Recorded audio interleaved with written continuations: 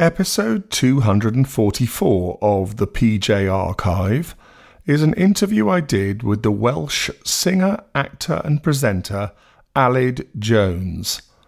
Best known in Britain for fronting TV shows such as Daybreak and Songs of Praise, and on the radio for the BBC and Classic FM. ALED became an international star as a teenage chorister, having a big hit with the song Walking in the Air in 1985, the year he was the subject of an Emmy Award-winning documentary called The Treble. He worked with the likes of Leonard Bernstein and Mike Oldfield. He sang for Pope John Paul II and leading members of the British royal family, and at the wedding of Bob Geldof and Paula Yates. And he starred in the stage musical Joseph and the Amazing Technicolor Dreamcoat. This interview took place in the garden of a restaurant close to ALED's London home in 1999, when he was promoting an album entitled From the Heart. You were from a family of singers or entertainers or anything? No, nothing like that. There's always been kind of loads of music in the family. Grandparents and stuff were always involved in choirs, or my gran used to play the piano and all that sort of stuff. And my great uncle used to be an agent for recorded music publishers who published all Verdi's operas and everything. Right. He's based in London. But my mother and father always enjoyed music, but they never sort of did anything. The furthest my mother's kind of musical stardom goes is playing Incy Wincy Spider to primary school kids, where she teaches. But that's about it, really. So it kind of missed one generation and then landed all on me. But then none of them have been, world famous or anything like that. They were just sort of well known in their local communities. I expect a lot of people imagined that you were pushed into it because you became famous when you did. Yeah, it's funny because it couldn't be further than from the truth, because the whole thing was an incredible fluke. And to this day, I keep saying I was just in the right place at the right time. I wanted to have piano lessons. I'd sing around school from the age of about 6 or 7 anyway, because you're not forced, but in school in Wales, you do take part in competitions at least. Exactly. Yeah. You play rugby and sing, and that's it. I always sang anyway, but I wanted to have piano lessons. And we've been told that the best piano teacher taught in the cathedral in Bangor. So along we went, my mother and I. How old were you? I was about 8.5, 9. Right. And I'd never even been into a cathedral. I didn't even know what a cathedral was, probably, but I'd never been into a cathedral or a church that big before, and it was amazing. Went up to where the choristers sort of rehearsed and everything. And I just sort of talked to him for a minute, and he said, well, we'll sing a few scales, I just want to see if you've got sort of any musicality or anything like that, if you can pick a note. And I just sang the scales, and he sort of went, well, can you wait outside for a minute? And spoke to my mum and said, well, ALED would be good enough to go to Canterbury, to the Canterbury Cathedral or St Paul's Cathedral. Did you think you'd done something wrong when you said go outside? Well, kind of, yeah, because it was all kind of so alien to me, but even more alien to my mum, because bless her heart, we'd gone there for piano lessons, and suddenly she was being told that I could go away to live, So basically, he said, well, his mum said, well, I don't think he'd want that, but she asked me anyway, and I was like, not a sniff, I miss my friends, and I like being in Llandegvan School, and I'm looking forward to going to David Hughes School. And so basically they said, well, why doesn't he join the cathedral choir here? And in my eyes, I never thought about doing that sort of thing. I always kind of went to church, but not to the level of singing on Tuesdays, Thursdays, rehearsing on Friday and Saturdays, and 2 services on a Sunday. So Dad said, no, you carry on playing your football, you'll play for Man United before long and all this business. And Mum said, well, if he wants to sing and everything. And so in the end, they just said, well, why don't you decide, you can maybe do both. And so I thought about it, and one Friday I went up to their youth club. The choir was at a kind of youth club on Friday night, and there were loads of girls there, and sort of everyone was having a really good time playing football. And I thought, yeah, great, might as well do it. I'm really glad I did, because it was probably the best grounding I could have ever had, sort of discipline-wise, not just for music but for life, for everything. It's made me quite sort of I don't flap about many things, I kind of and that's down to the cathedral, I think. It gave me stability from a really early age. It's interesting hearing you say that, because a lot of people would say it's not a real existence, kids should have a normal life, but you're saying it was very beneficial then? But basically, I don't know what it's like if you've been in a residential choir school where you're away from home. I would have hated that, because home life's always been really, really, really important to me. My mum and dad are probably my best friends, and I suppose there could be a different kind of pressure then. I'm not sure if it is true to life if you're in a choir school. It's not really a microcosm of society or anything. I don't think. You're revolving around the services in the cathedral constantly. But with me, the minute I'd finished in the cathedral, I was back home or out in the fields playing with my friends or whatever. So I did get the best of both worlds, really. The only thing I couldn't do, that became later when I was actually, performing for real, was kind of, get colds and stuff like that, because of course you need to to be healthy. Yeah, you need to be able to sing, more or less. What about the theory that everyone from Wales can sing? It's funny you should say that, because I went to Sidmonton once, Lloyd Webber's house, because they always have a festival where they used to, I'm not sure if they do it all the time now. They do. But in the old days it was kind of he always used to launch his new musical there, So I went down, because we got quite friendly, because I was recording quite a lot of his stuff, and he had a debate, which they do for the last sort of Saturday of the festival. And the debate this year was, the Welsh can sing no better than anyone else. And of course I was on the side of the Welsh with Max Boyce and somebody else. And against us was Selwyn Gummer, quite a few people, and of course Webber himself. And I was speaking on behalf, saying, of course we are. Take the Zulus for instance. Yeah. We defeated the Zulus with just men of Harlech. Of course we sing better than anyone else. So I don't think everyone in Wales sings. I think they encourage it like mad at school, which I think is a great thing, because it always makes for a happy atmosphere. I don't know if everyone's singing. But I had friends at school that absolutely hated it with a vengeance. When you went to choir school, did you immediately stand out? Did they immediately pick you out and say, this guy's really special? I don't think so, because, as I say, it wasn't a school. It was just we turn up sort of on Tuesday nights, half an hour before the service. Our main rehearsal days were Friday we do 3 hours and Saturday we do 3 hours. And I was the youngest in the choir when I first joined, and so I had to learn such a lot because I couldn't read music. My voice was nowhere near as sort of proficient as it was when I was leaving the choir. So you weren't a natural then, because I think everyone would expect you to have been a natural. Oh, I suppose I was always a natural singer, but it was totally different music to what I'd been used to before. Singing things like responses or some stuff like that, which I'd never even heard of before. Because in Llandegan Parish Church, you'd just go amen, but not all this sort of business. It was kind of so, I wasn't used to it at all. It was totally different to what I'd done before. So it took me kind of a couple of years to, when you're a probationer, when you're a tadpole in the cathedral, to kind of learn what it's all about. But very quickly after that, I was doing all the solos, every Sunday, every Tuesday. If there was a boy solo, I would always do them. What age were you by then? 10, 11. There was a lady in the congregation who came to every service, a lady called Hevina Orwig Evans, and she used to love my singing. She was constantly nagging my mum to record my voice.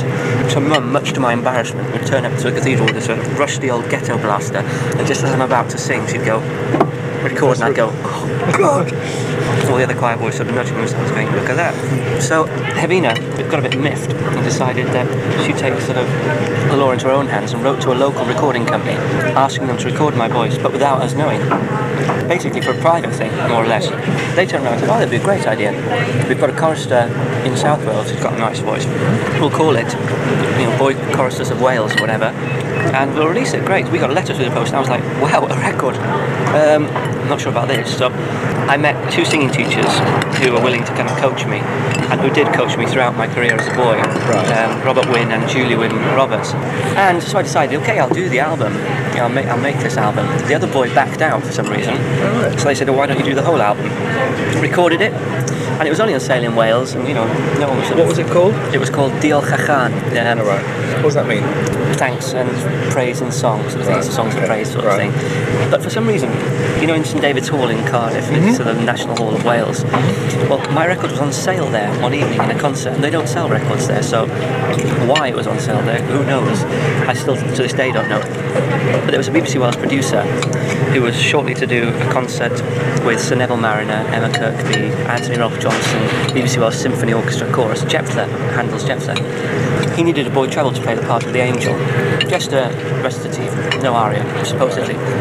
So he bought my album, liked it, asked me to play the part of the angel, which I said, great. I went and learnt it, and sang to Neville Mariner, and Neville Mariner said, well, listen, the concert's not till tomorrow, can you learn the aria as well? And we'll do the whole aria as well. And I was like, oh my God. So he comes on BBC 2, live on Radio 3 and everything, and all you see is this sort of tiny face with this huge bow tie, which my mum had made, shaking like mad with the coffee, because it was kind of, it's a huge thing. Yeah, quite. And then, what followed on from that was that the same producer was joining up with a producer in BBC London network to do 3 programmes from Israel for the BBC One, 2 at Easter, 1 at Christmas. And everyone thinks that Walking in the Air was the kind of the highest selling sort of record I had, and it was the BBC albums I saw more than any, because they're wonderful at the time. did this programme. BBC Enterprise decided, we'll release an album, just about 4,000 copies, and we'll plug it after the programme. So the programme was watched by 18 million people. Yeah. They said, if you like the music, the record's in the shop on Monday. Well, by the end of the kind of first week, it sold 200,000 and gone into number 9 in the charts. So it was kind of... Because in those days, everything was in one chart, wasn't it? Whereas these days, it's all divided. Mm-hmm. So that's a hell of an achievement, isn't it? It was great because we then released a second album, and whilst I was recording Memory with Lloyd Webber, he then took me to Nordhoff Robbins and said in his speech, I was so embarrassed, at the Music Trust dinner, he said, I bet none of you can do what this guy's done this week, because it was Bruce Springsteen at number 1. I was at number 2 with All Through the Night, and at number 9 with Voices from the Holy Land, and Rod Stewart was going, brilliant. I was only sort of 13 or 12 or something, and I was there, I was sat between Tim Rice and Webber. It was great. But this is all before the community house. Oh yeah, way before. Oh right. So when did that come about? How old were you when you did that? I was about 14 and a half, 15 when Walking the Air came out. So you were already quite established before that happened then. I mean, because I thought it was the thing that launched you. No, the BBC thing was the... Because I'd already done... I then signed to Virgin.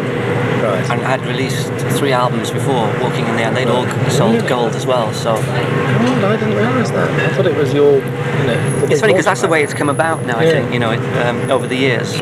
I think it's because that's the thing that's played every Christmas. Yeah, quite. So that's the one. So how did that project come about then? I was asked by EMI to do it. Right. There was another boy doing it at the same time, a guy called Peter Orty, and it just so happened, because of the publicity I'd had before, that my single kind of went up the charts.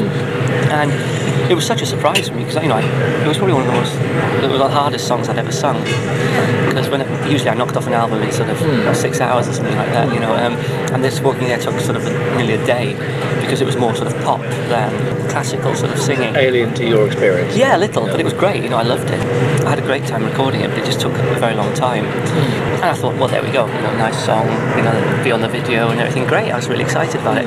And then getting constant phone calls saying, it's got into number 13 in the charts, it's got into, and then it was like suddenly to the 14, and they want you on top of the pops. And I was like, whoa, God, steady on. Because it was a programme I'd watched. Who else was on top of the pops when you did it? It was Pet Shop Boys, who were at number 1 with West End Girls, and presented by Mike Smith. And I can't remember who else was on it.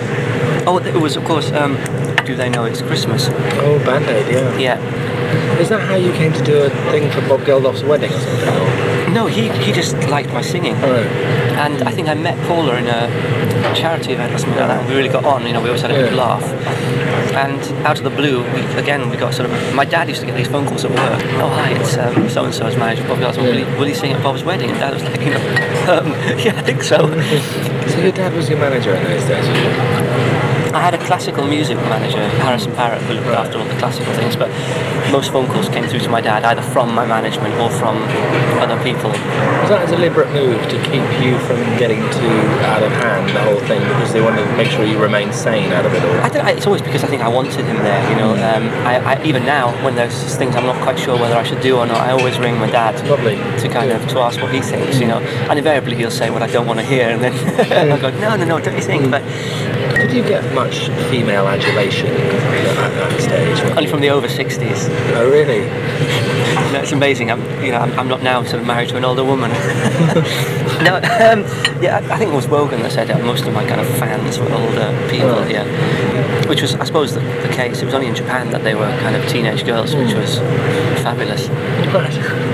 Did they throw themselves at you in Japan then? Yeah, I had to have kind of bodyguards and all this kind of rubbish. We didn't expect it at all. We got off the plane there and there were thousands of screaming Japanese teenage girls. Did you not get any letters from girls over here or anything? Oh yeah, there were a few. At the height of kind of before Walking in the Air, but Walking in the Air brought my audience down a lot. Oh, did it? Then I'd get the letters from young girls. The age then. group down, yeah. But before that, before that it was mostly old dears. Yeah, but seriously, sort of about 100, 200 letters a week from it was amazing. Any weird stuff? Oh, loads of weird stuff. Yeah. Such as? Just people giving me advice about what to do when my voice breaks and sort of being quite graphic about it as well, Right. And there were people that would write and say they'd kill themselves if I didn't show them love and all this sort of business. That's sort of nuts, yeah. It's the usual stuff, really. Celebrity stuff. It's the stuff I write now. Yeah. I I interviewed Raymond Briggs last summer, the guy that wrote The Snowman, and although he is very respectful of your voice and what you did, he can't stand that record anymore because it reminds him of the whole. He can't bear The Snowman anymore. And does it have the same effect on you? But, not at all. But I think it's probably different for him because he did the whole Snowman, didn't he? And okay, Howard Blake did the music for the whole Snowman as well, but Howard Blake did the music for and the words for the whole of Walking in the Air, and Raymond Briggs had nothing to do with it. Yeah. So I could probably understand that. But no, I think I'd probably need counselling if I felt like that, you know, if I didn't... It doesn't haunt you then? Not at all. There was a time when I was kind of 18 or 19, just coming to London, and I'd be in a pub or something in the centre of London, and someone would see me there, and they'd put on Walking in the Air in the jukebox. But now if that happened, I would just laugh, you know, and just kind of, you know, I've got no problem with it at all. It comes on in Selfridges every Christmas. Right. And you know Claire works for Virgin Atlantic. Right. Well, their boarding music for Christmas is that one of the songs is Walking in the Bleeding Air. So I was there, sat in business class with my glass of champagne, ready to go on holiday, you know, because I'd get free flights for Virgin to Claire. You heard those bells? Went, king, king, king, king, king. Newspapers up, kind of bright red face. You know, because I read in one of those articles that you said every time it comes up in a shop, you run for the door. But is that an exaggeration? That was an exaggeration. Right. It's basically, it happened in Selfridges. I was buying someone a Christmas present, and as I was handing over my credit card, and he had hold of one end and I had hold of the other, it went ding, ding, ding. I know from that point what's coming. Yeah. And I kind of an instant panic reaction, I kind of went, and then, you know, what's the big deal? Exactly, so, you know, but I didn't kind of run for the door or anything. Yeah, but it's not something to be ashamed of either. I mean, you must be incredibly proud, and you know. Well, it's been great for me because every year it's come on, you know, and it's. Do you get royalties? Yeah. You do. Yeah. Good. Yeah, it's fabulous. You know, it's, and it's also the only joke I've made of it over the years is that thank God I sang it in tune because I never knew it was going to kind of be this big. You know, I could have just sort of sang it. They would have had it if you hadn't sung it in tune. They wouldn't have recorded it. Well, no, never not. I'm quite a perfectionist in the studio, so I'm always kind of, you know, some people will let things go, and I never ever will. That's why I think it took such a long time.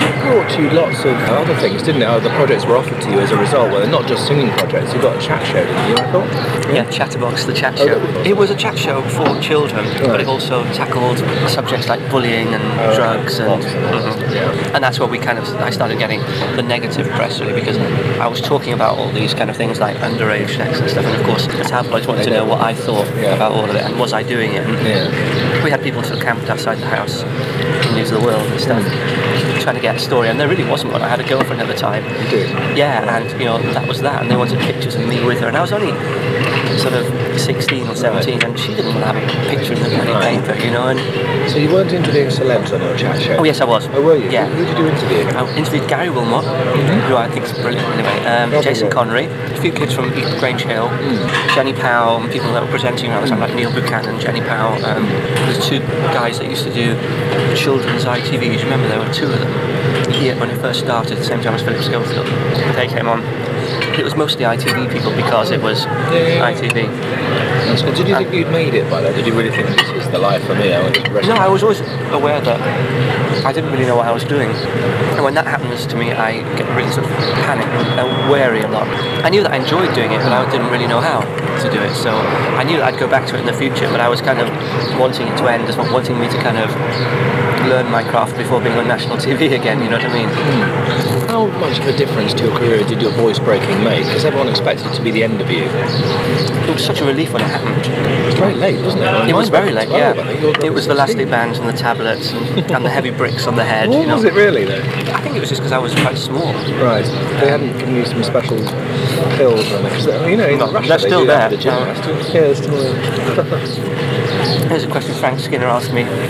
He was being really outrageous, and so I was giving it back. And the heads of BBC were there, and they were rolling about. And in the end, the audience were booing Frank and cheering me, and he was not happy. Did you find that a lot of people over the years have failed to respect you because they've sort of just taken the piss out of you, really?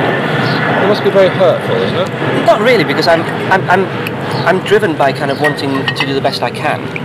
So if I'm happy with the finished product like this album, I think one of the interviews at Christmas, the lady said, "Oh, you know, she didn't like the way I was singing Tears in Heaven or whatever." Yeah. That couldn't bother me. It doesn't bother me in the slightest, because for the simple reason that I can listen to my album, and my producer can, and everything, and we think, God, at the time, that's the best I could have done. And so that doesn't bother me at all. Nobody's ever going to be satisfied. No, but you can't satisfy everyone, can you? I mean, some people still want you to be singing the same old choir songs from 12 years old, don't they? Exactly. Well, there's music on there that kind of will appeal to everyone, I think. Probably mostly to the older audience, the middle of the road kind of thing. But got the chestnuts roasting on the open fire. Exactly. I've been listening to it this morning and yesterday, actually. Oh, really? Yeah, it's good. It's I a like kind of Jerusalem best. It's a splendid rendition of it. Oh, it's coming off. Oh, is it? Yeah. Oh, I love that one. Oh, do you? I always thought it was the best track of the whole album. Oh my God. But I've always liked that song, Right. but I think that's probably why. But it really is an excellent. It's kind of a bit too exposed for me, and also it's the English rugby anthem. Of course, so yeah. how can I have that on as a Welshman? Welsh. I'd never be able to go back to sort of Cardiff Arms Park. Lovely. So it's just going to be axed and that's it. Yeah, I've been fighting to get that off the album, so it's coming off. Apart from doing the chat show, you did one or two like personal appearances, and you did the Paulie Yates wedding, as we said, and you did a performance for Diana, didn't you? I sang privately as a boy for the Prince and Princess of Wales. Yeah, I'd Well, sang you were like a half-hour concert in Kensington Palace. Or something. Well, it was longer than that actually. It was a very strange thing because I'd sung for the Queen with Leonard Bernstein in the Barbican, which was probably the best concert I'd ever done. He was a genius. He's one of my heroes. You know, he kept kissing me a little bit too much, but Oh dear. well, he kept sitting on my knee and stuff. And at one point, Sitting on your knee, could be the other way round. and he was just full of fun. And I'll tell you the story before the Diana one, that we were rehearsing for, it was a dress rehearsal for the concert for the Queen. What concert was it? Just a concert? His music. It was the Bernstein Festival in the Barbican, and then in Rome. And all these sniffer dogs were going around the Barbican while we were rehearsing, and all the press were there. And I had a copy, and I was like, Adonai Roi, da da da da da da da da, and he'd look at me and goes, don't you know it yet? And this is a laugh. And he's just laughing. He's been conducting the LSO whilst this is going on. Chorus 200 behind. He's going out, waving like he does, massively. And I said, yeah, I know it. So he went, grabbed it and started conducting with my coffee. So I'm still singing, and I'm singing away, and he goes, do you want it back? And I went, and he went, bastard. So he got me in a headlock on his podium, and he's going, this guy's nuts. But he was like that all the time. He gave me his home number after the concert and said, really let me know what's going on in the future and everything like that. Maybe he had more of an interest than you wanted him to have. No, I don't know about that, but he did have a genuine interest, and he was kind of, and I think he just liked the way I sang his piece, which was such a privilege for me to have the guy that's actually written it. Which of his pieces did you do? Chichester Psalms. Right, okay, because I don't know that one. Yeah, I know it's beautiful. Get Chichester Psalms. Right, okay. It's absolutely fab. It's really good. Did you record it on a CD? Yeah, I recorded it. It was once on an RPO label, but it's not now. It's probably on an album that's called P.A.A.'s or Foray Requiem and Bernstein's. I love Foray Requiem. Magnificent. Anyway, the Diana thing. We just got a phone call out of the blue saying that Charles would like to hear me sing before my voice broke. So Diana and I'd met loads of times before I knew it because we shared the same hairdresser, Richard Dalton. Oh right, yeah. He used to cut Anne Diamond's and mine and Diana's hair, and that's it. I met him through my great uncle, and we became friends and everything. So you met her in the salon a few times, Di, then? He didn't have a salon, he'd go to her home, and I'd go to his home, sort of head over the sink. It was very glamorous. Yeah. But we used to write sort of small notes to each other occasionally and stuff like that. You and Diana? Yeah. Really? And you still got them? No. You idiot, that's right. No. It wasn't one of. I'd never do that kind of stuff anyway. No, you wouldn't. You could keep them. Well, I've got a beautiful photo in Wales on a royal frame, signed from both of them, and a picture of them both. Wonderful. Which is great. You know, it's really lovely. Yeah. Where was I now? But yes, and so we just turned up to Kensington Palace, and it was the most nervous I'd ever been in my life. A friend drove us up in his Rolls Royce, which was because we were going to take a taxi. My mother, my company's from Wales, and me, driving up Kensington Palace, the guard there and everything letting us through, and I was literally crapping myself in the front of the car. So much so, because the Rolls Royce door handles are quite sort of stiff, I couldn't open it. I was like terrified. And we got in, and the equerry was there, and the butler, who we knew anyway, we'd met sort of socially before. Paul Burrell? Yes, it wasn't Paul Burrell. It was. This was probably God how long ago it was. I'm not sure if it might have been him, but anyway, no, it wasn't him. And we're sat in their living room, in their personal living room, and Charles walks in. He's so kind of lovely. He shakes my hand. He says, "I can't wait." And he's saying, "Diana's just having a swim. She'll be in a minute." And he said to my mum, "Do you want a drink?" And of course, mum didn't know. Mum didn't know kind of what does he mean? Does he mean coffee, tea, water, or so basically, he said, "You want a gin and tonic, don't you?" And she instantly put her at ease, of course. And he was just really charmed. Diana walked in with wet hair, and I sang for about an hour. I started singing with sort of weary walk hand songs, and I just for the two of them sitting there. Yeah, it must have been bizarre. It was really bizarre, but it was we had a chat in between songs and stuff, and then Diana would say, "Have you got anything else?" And I say, "Yeah, do you want to hear Beatles or something like that?" And he said, "Yeah, great." So I'd sing Beatles, and then I sat down with them. Beatles as in something from the Beatles, something by the Beatles. Oh yeah, I sang Hey Jude yesterday, all that sort of stuff. In your high voice. And then basically sat down for a chat. I thought it'd be just a 5-minute chat, and we were there for an hour and 10 minutes. Fondest memories? What was the one moment you'll never forget with Diana? Anything, an exchange you had that? It was probably in Mould for Bernardo's, and I'd been brought along because North Wales, Mould's in North Wales, so come and meet Mrs. Diana. I'd met her sort of ages, and she was going along the line, chatting to her, and came to me and she said, "What the hell are you doing here? Are you following me around?" And it was just kind of a real normal kind of reaction. It was great, it was, and that's what she was like. We also, I'm a vice president of a appeal at Christmas. Judi Dench is the president, and it's a 9 letters and carols in St George's, Hanover Square. Wonderful. With Westminster Cathedral, Irish Guards, band, trumpeters. It's all dinner jacket and ball gowns. And last year we had Judi Dench, Patricia Hodge, Anthony Hopkins, myself, Ian Hislop, all these people reading. And usually there's a world-class soloist as well. And this year we've got Barbara Windsor's doing it, William Hague, Gwen Taylor, and then there's a huge champagne reception, which is the best part, in the Wallace Collection, Manchester Square afterwards. The EMI building, the old EMI. That's where we did Walking in the Air. That was the EMI building. My flat's just up the road from that. You recorded it? No, we recorded just around the corner, but that was their office when I was doing all that. They groomed me in there. But she was patron of it, Diana, and she came along one concert, and one of the Christmas now when I was narrating it, which is the biggest job you have to do there because you have to link the whole thing together. And she's right in the front row, and on the video, which only Robert, the guy who actually organised it, he's the chairman of the whole thing, has got, there's a moment where we both wink at one another. Oh, right, that's nice. Yeah. Oh, lovely. And how did you feel when that awful accident happened? I couldn't believe it for a very, very long time. How did you hear the news? Do you remember? I was in Blackpool, not in Lytham St Anne's actually, in my girlfriend's mother's house, and she came into our room and just said, "Really dreadful news. Diana's dead." And we were like, "What are you talking about? Diana?" Because you wouldn't expect it to be Princess Diana, And she explained the situation, put it on the TV, and it was just like, for about a week I couldn't believe it. I kept thinking that it was kind of a mistake or something, that she wasn't really alive or whatever. And it was, I went to Kensington Palace and went to the gardens, where they had all the flowers. Did you? Yeah, and as I went. A punter, as it were. Yeah, just like no one knew I was there. I went twice because I hadn't really kind of cried or anything like that. And I went the night before the funeral, and it was just the most moving thing I've ever seen in my life because it was pitch black, but all you could see were thousands of people and thousands of these candles. Flowers, and flowers everywhere, and just sort of moans and groans and crying coming from people you couldn't see.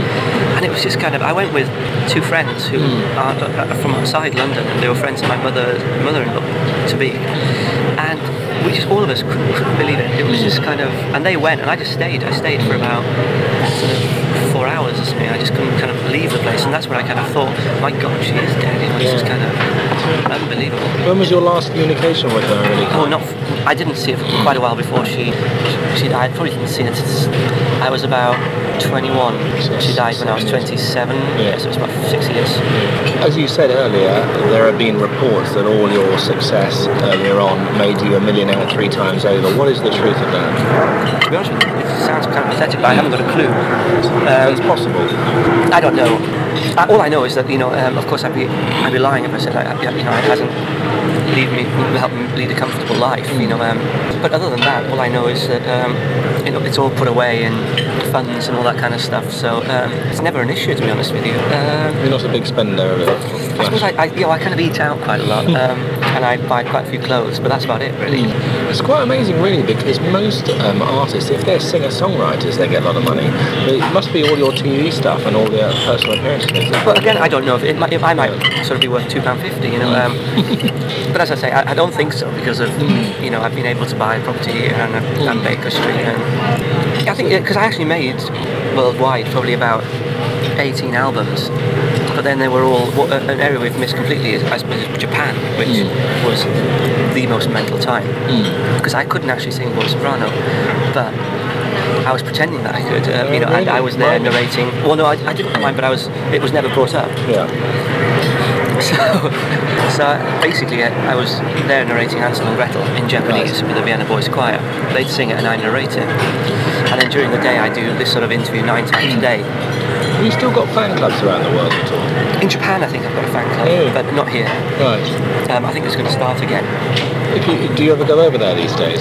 I'm going over with the album in January to launch the whole thing over there, so it's going to be quite interesting to do. I'm looking forward to it. I love Japan. I went twice as a youngster, and all my albums, they released 16 in Japan, I think, and they all went to number one after the other in Japan, which was, you know, amazing, really. To go back to your youngster days, a lot of people probably expected you to crack up at some stage and have a nervous breakdown. It's still to come. Did you ever have a really tough time and you couldn't cope with it all, or? Not really. At that age, you never take it that seriously. You know, it's all a great laugh. You know, I'd never tell anyone at school what I was doing, but every Friday I'd either be going to Hollywood or Rome or Japan or whatever. So it was such a varied 4 years. I did everything from, as you say, chat shows to singing in the Albert Hall, to singing on Miss Marple, to singing a pop song, so it was completely different every week. The only pressure, I suppose, but I put on myself, to be honest with you, was when I forgot my words in front of the Queen in the Royal Variety, singing Memory of all things. Right, yeah. And as Rory Bremner said, you haven't got one, have you? It's very amusing, and it hit him. Says it on that show, did he? No, he told backstage, he was just having a joke with me. Because I was mortified, because no one kind of noticed. Did you just repeat the same line? No, I made them up. I made the second verse up. It was I still have nightmares about that, and it taught me such a great lesson, because Weber said, just use the copy, I don't care. Use the copy, use the words, I don't care. It looks great. And the director at the time, I can't even remember his name, but he came and said, no, you look ridiculous with the copy. You can do it without the copy. Do it without the copy. So I said, okay, listen to him. Went on, sang midnight, not a sound on the very came to the intro to the second verse, which goes ding ding ding ding ding ding ding ding ding. It was in Edinburgh, in the Playhouse. I remember looking right to the back of the hall and seeing an exit sign in green, and I went, and that ding ding ding ding ding ding. I thought, I haven't got a clue what comes next. I haven't got an absolute clue what comes next. Queen's there, watched by 200 million people or something. Behind me was Linda Evans and sort of everyone, you know, Bob Monkhouse, a lot. And I thought to myself, and it was just the panic that brought some words out. I sang Memory. All alone in America, I can hear a choir singing. They're singing alone. I can hear them a choir singing beautiful songs, and the memory lingers on, or something like that. And then went back into the normal words for third, fourth, and fifth verse. It suddenly came back to you. Yeah, but I was like, my legs. What year was this, the Royal Variety? I was about 13, 13 and a half. Did you fear that would give you stage fright forevermore? Not really, because everyone was so nice afterwards. Weber came running on, and he said, no, words were better than the original, it was fine, it was great. And he was really angry with the director for putting me through it. Yeah. And of course, press the next morning, because I did a crack in one part, because I was shitting myself. You still got it on video somewhere? My mum and dad have got it. Have they? It was actually part of a documentary. Yes, that's right. There were quite a few documentaries. 4 made, yeah. Well, the main one's the Treble. That was the one that got the Emmy in America, which I didn't know about until I heard it on the radio. I'd got an Emmy, and the BBC gave me the Emmy for about a quarter of an hour, and then they photographed me with it and then took it away from me. Yeah, classic, So it's propping up someone's door, probably in Broadcasting House. I did Linda's Big Night In, on Channel 5 recently. So they show it? They showed it. And I haven't seen it for years and years, and you can just see the terror. Fear is written on my face.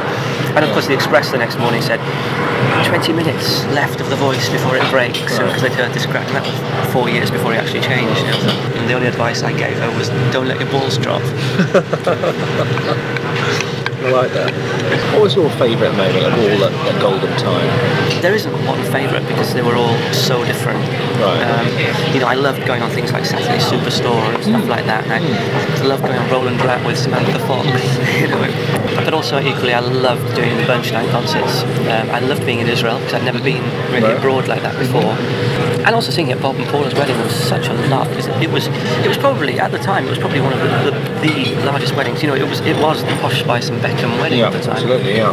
The marquee and the press being kept out by security guards and George Michael kissing my mum. Gave her a peck on the cheek. She was over the moon. Best moment of her career, isn't it? Oh, lovely. That sort of thing, really. Right. But also the moment when I heard that the record's been in the charts and stuff like that. Did things ever dry up for you, or have you always been busy? I went through a stage where, having stopped singing at 16, I spent the next 2 years in Japan, then decided to go to the Royal Academy of Music. I was 18, way too young. Right. The voice hadn't developed really enough. It's only now that my voice is starting to develop. If we spoke to Ria now, she would be the first to say that my voice in Joseph was probably not ready to be doing that every night. I was 20 or something like that, right. 21. Even bodily then, I was so skinny. I was kind of 9.5, 10 stone, So it's only recently that it's kind of, I'm getting broader and the voice is changing all the time. But anyway, so went to the Royal Academy of Music way too young. Had my childhood there really. Ran the bar, had a good laugh going out in London every night with my friends. It was a really good time. But kind of got really frustrated quite quickly with it. And during that time, I got an opportunity to do 2 plays in Northampton with a great director there called Michael Napier Brown, who was in Morecambe and Wise and all those sort of shows in the old days. And the first one was How Green Was My Valley, Welsh play, no acting required, playing a little boy, and really enjoyed it. And so he invited me back the following year, whilst I was still in the academy, to do Martin Chuzzlewit, Dickens. Lots of acting required, not a brilliant script compared to How Green Was My Valley. Me speaking in RP, I was going, what the hell's RP? How do you do that? I haven't got a clue. I hated every minute of it. Every night I'd come off stage, I'd go, received pronunciation, you lose all accent, you lose sort of everything, you can put anything, just a normal kind of English voice on. And every night I'd come off stage kind of knowing what I wanted to do, but not knowing how to do it. And Michael could see this every night. I was in kind of agony going, I get really kind of hard on myself, I really do. And he said, well, why don't you go to drama school? You're only 20 years old or something. Why don't you just leave the academy? You can always go back to it if you want to. You've done all the training there anyway. I wasn't really learning anything in the academy. I didn't want to do opera. I was far too young. So I auditioned for Bristol or Vic because he told me, why don't you get out of London and go to Bristol? It's a great school. So I auditioned with sort of 7,000 other people or something, and I wanted to go on the 1-year course, and they said, you're far too young to do the 1-year course, why don't you do the 2-year course? So I thought, great. So off I went to Bristol thinking, it's a McDonald, actor's life, a couple of hours a day, and how wrong I was. It was the best thing best thing I could have done, because it was 11 hours a day, every day, and it was like fame. This is where you start pain and sweat. I couldn't dance before, and I was the youngest in my group for 5 years. Did it get you anywhere then, that training? Bristol, God. You've done a lot of stuff since then. Oh, I've done, not just acting, but it gave me confidence, because you don't just do acting there, you do singing, movement, mime, puppetry, there's a lot. So I just feel now, whatever anyone throws at me in any situation, I'm not, it's not a problem at all. And I wouldn't have been able to do Joseph without Bristol. Not a chance. Because, I was the only Joseph to do the little dance at the end. That was down to Gail Gordon, because I couldn't move at all before I went there. I was, 2 left feet, literally. And I was the lead in their final show, which is Salad Days, with a 10-minute dance routine in the middle, tap, dance, the lot, Who else did you train with there? Any other celebs? Not at the moment. They're all kind of doing their bit. I suppose one of my best friends there, Richard, he's 10 years older than me, and he's been a lawyer in Hong Kong, and he was my drinking partner in Bristol. He's on about 3 adverts on TV now. He's on the BT advert at the moment with E.T. Oh, is it? He's the clean-shaven father. Yeah. And also another friend of mine, Guy, he's on quite a few adverts on TV as well. But they all do their plays and stuff as well. It's just that we've gone in, I suppose, totally different directions. After Joseph, I'm in a local paper in Wales, and they say exactly this actually, but I did Joseph far too young, because had I done it now, I'd probably end up going from this to another musical, to another musical, to another musical, playing kind of juvenile lovely or whatever. But having done Joseph, I was 10 stone, skinny, looking about 16. I couldn't go into anything. There wasn't anything. So what do you want to do now, though? To keep doing albums? Or? Yeah, I want to. I'd like to do musicals. I'd like to do a musical. I'd like to do a new musical. I'd like to create something if I was going to do one. There's a musical coming in, I think, next year that Charles Aznavour's had something to do with, and I think he's brilliant. I absolutely love Charles Aznavour and that kind of music. But there's loads I'd like to do, because it's only by doing this album over last year that I've decided that I want to sing again, that I want to, because I thought, I'll do musical, I'll do the radio, the TV, whatever. When was your last album prior to this one? When I was 16, so it's been 12 years. Right, you're now 28, yeah. Is that right? Yeah. Wow. What made you want to do this one?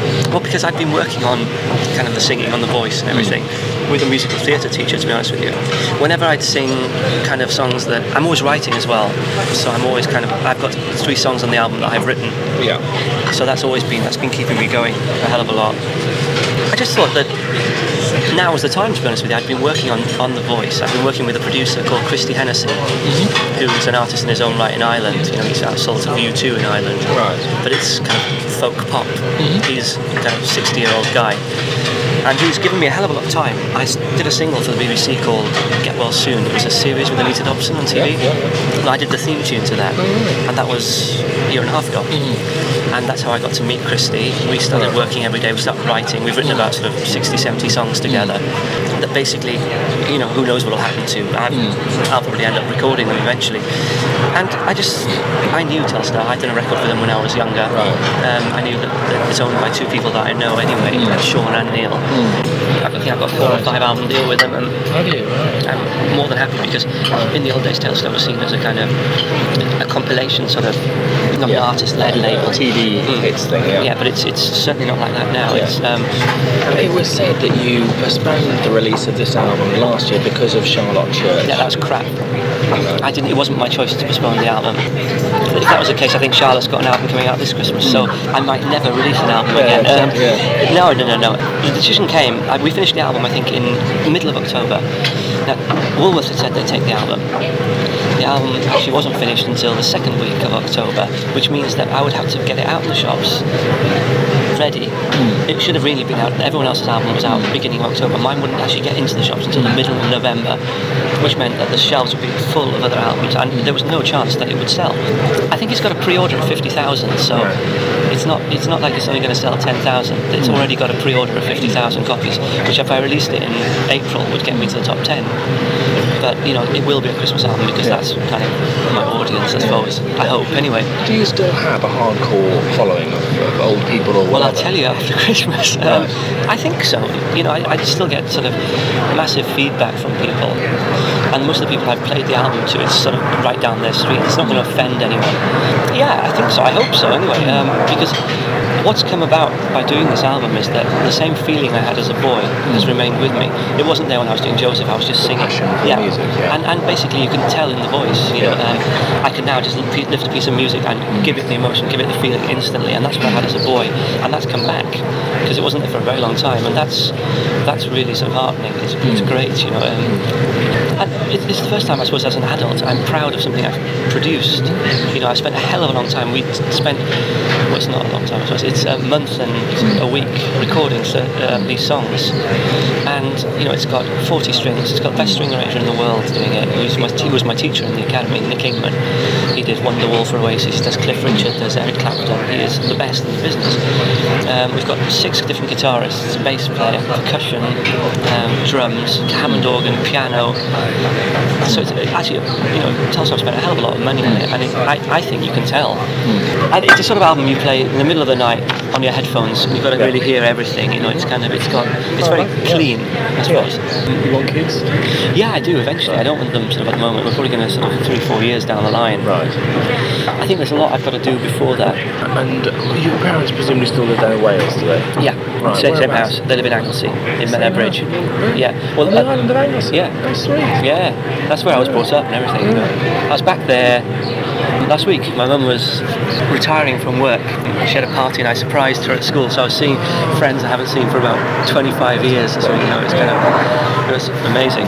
And then I think ultimately you will go back down to Wales. I think I'll always have a house there. Right. Because, you know, when you're kind of 16, 17, 18, you can't wait to get away from home. And then there comes a time when you're kind of, you think, oh no, actually it was really lovely there. And I enjoy going back now. Claire and I go back quite a lot, just to my mum and dad walk a lot in the mountains and stuff. It's great. It's really good. But I'm a London boy at heart. I love London. I love everything that London's got to offer: the restaurants, the clothes, the theatres, the cinema, everything. You know. So, and you know, people always say, "Oh God, you know, but if you're not doing anything, what do you do with your days in London?" And you think, well, if you can't find something to do with your days in London, then you're mad. You know. And my great uncle's always said to me, you know, when you're bored with London, you're bored with life.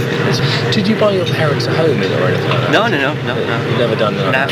No. Right. They still live in the same house? Yeah, well, it's massive actually. They bought it when I was about sort of 11 or something like that, and we moved. From quite a wealthy background already. Well, no, both parents work, you know. You know, we're not sort of my mum and dad are just kind of normal sort of middle class people. I think they, you know, my mum's a teacher and my dad's an engineer, and that's it. That's all there is to tell. To be honest with you. You get more for your money down there anyway, don't you? So.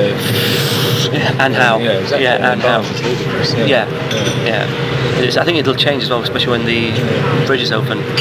If it ever opens. In October, they reckon, isn't it? They're working like mad there now, I know that. Do you still get a lot of, when people see you in Wales, do they come up immediately and say, they love you down there? In Wales, it's totally different. If I go sort of to a shop here, invariably, unless it's Christmas, then invariably people don't sort of bat an eyelid.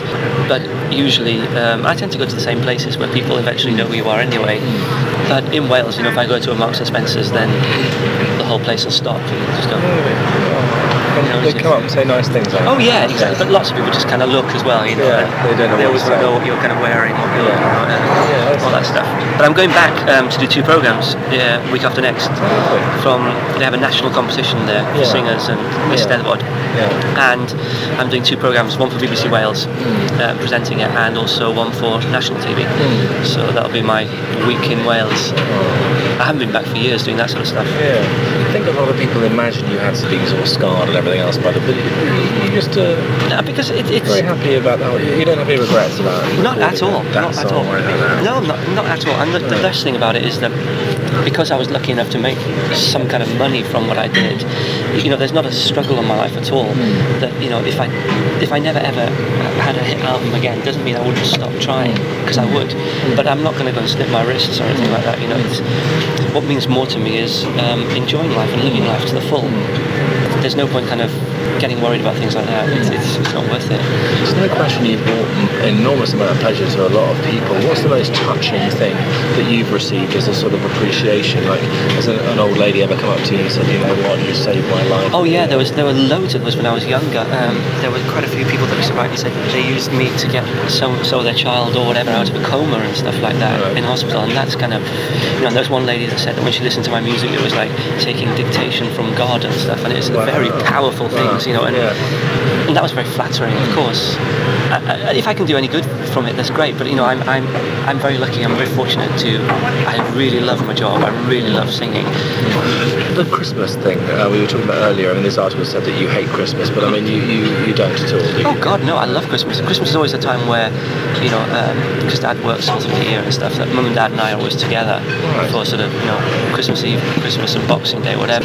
So, no, I'm always at home at Christmas. So I absolutely love Christmas. You know, Dad and I get sloshed on the port, and you know, it's a really. I've got a pool table at home in Wales, and there's a huge pool competition between my dad and I at Christmas. So it's like it ends up kind of being about 14 all or something on Boxing Day. You know, so kind of like.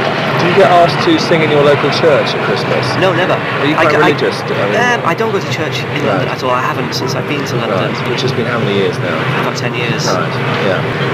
I listen to kind of religious music a lot on the radio and stuff like that, but again, usually on Sunday. Yeah, I believe in God and everything like that. I suppose I am religious, but as I say, I don't go to church. I go back to the cathedral at Christmas in Bangor, usually for midnight mass, because I love that service. It was always the service when I was a boy that, you know, we were all sort of saying, what are you having for Christmas? And then the stroke of midnight saying, what are you having today? You know, it's like it was a big thing. I was sort of 11 years old, you know, and it was also kind of a bit naughty or up that late, you know what I mean? And kind of. So Christmas is still a big. It still gives you a I love nice it. feeling Yeah. and everything Oh, else. it's for me. It's the best time of year because. Do you like the carols? Don't you? I mean, even though I you don't love go to them. church, do you go out to the West End and sing? Well, we have this charity event Yeah. at Christmas, and that is 9 Of lessons course, and carols. yeah, So, that's right. and I've chosen 3 or 4 of them this year. So, no, it's for me that's the beginning of Christmas. It's on the 16th of December, and it's a massive event. It's so kind of the lights are brightly shining, you know, and the congregation and choir are singing these gorgeous carols. I love carols. I used to go to the Joy to the World concerts. Oh, it's much better than that. Is it? Yeah, that's finished now. Yeah, it has. It's 100 times better than that because it's on a smaller scale and it just really seems to work. It's very elegant. They raise about £200,000 in one night, which is probably more than anyone does in one night sort of concert. I mean, as for most people, you are part of Christmas. Is that something you're very proud of? Or associated? Absolutely, yeah. I think it's you go around with a little red flag and the bell on yeah, it. that's why. And it's getting harder and harder for me to fit down chimneys, but. No, I think it's a real honour because it would have been very easy if I hadn't done Walking in the Air and people wouldn't sort of think of me as much, and it's a great honour that people still like that song and they still associate me with that time. So you still listen to it? To Walking in the Air? Yeah, do you ever play it? No, I don't. I only recently saw the cartoon for the first time. Oh, yeah, I never kind of watched because when I was actually that age, I was always kind of out doing some other things. But I've got 3 or 4 CDs at home which have got the best of Christmas and all that, and it's always on that. Yeah, of course. So so if I'm doing something and I can't be bothered to fast forward, then I'll just kind of it'll be on in the background. But I don't sort of take. Well, I bought your record, so I helped to make you wealthy. Thank you very much. Thank you very much. My pleasure. Is there any big ambition you really love to become a film star or rock The thing I'd star? like more than anything is to be acknowledged as a concert artist again and not sort of be pigeonholed into musical theatre or middle of the road. It's my stuff I tend to think is more like a kind of a Harry Connick Jr. type thing, that eventually my second album will have probably 5 songs I've written on it, and they're all songs that they're not going to shock anyone, they are ballads, whatever, but they have come from me, so So your own unique interpretation. yeah, and I always find that to sing them is much easier than to sing other things. I suppose that's my great wish. I would absolutely love the album to do well. Right. But if this one doesn't, then I hope that the second one will do better and the third one will do better than that. Yeah. And I suppose the thing I'm going to do with this career that I didn't do as a boy is I want to do America. And the country or the song America by Leonard Oh no, Bernstein? the whole country. Oh, okay. The whole country, because it's amazing because over here I can see how what I did as a boy will be a negative aspect for lots of people, but in America I don't think it will be. I think it's more of a kind of a positive thing there because they didn't really get anything of me in America. I did the Hollywood Bowl, but that was about it. I turned down Johnny Carson to come home because I wanted to play football for the local team. Any personal ambitions that you have, like you want to climb Everest or something like that? No, not really. I'd like to learn to fly. Had any Christmas message? Just to have a great time because I will be.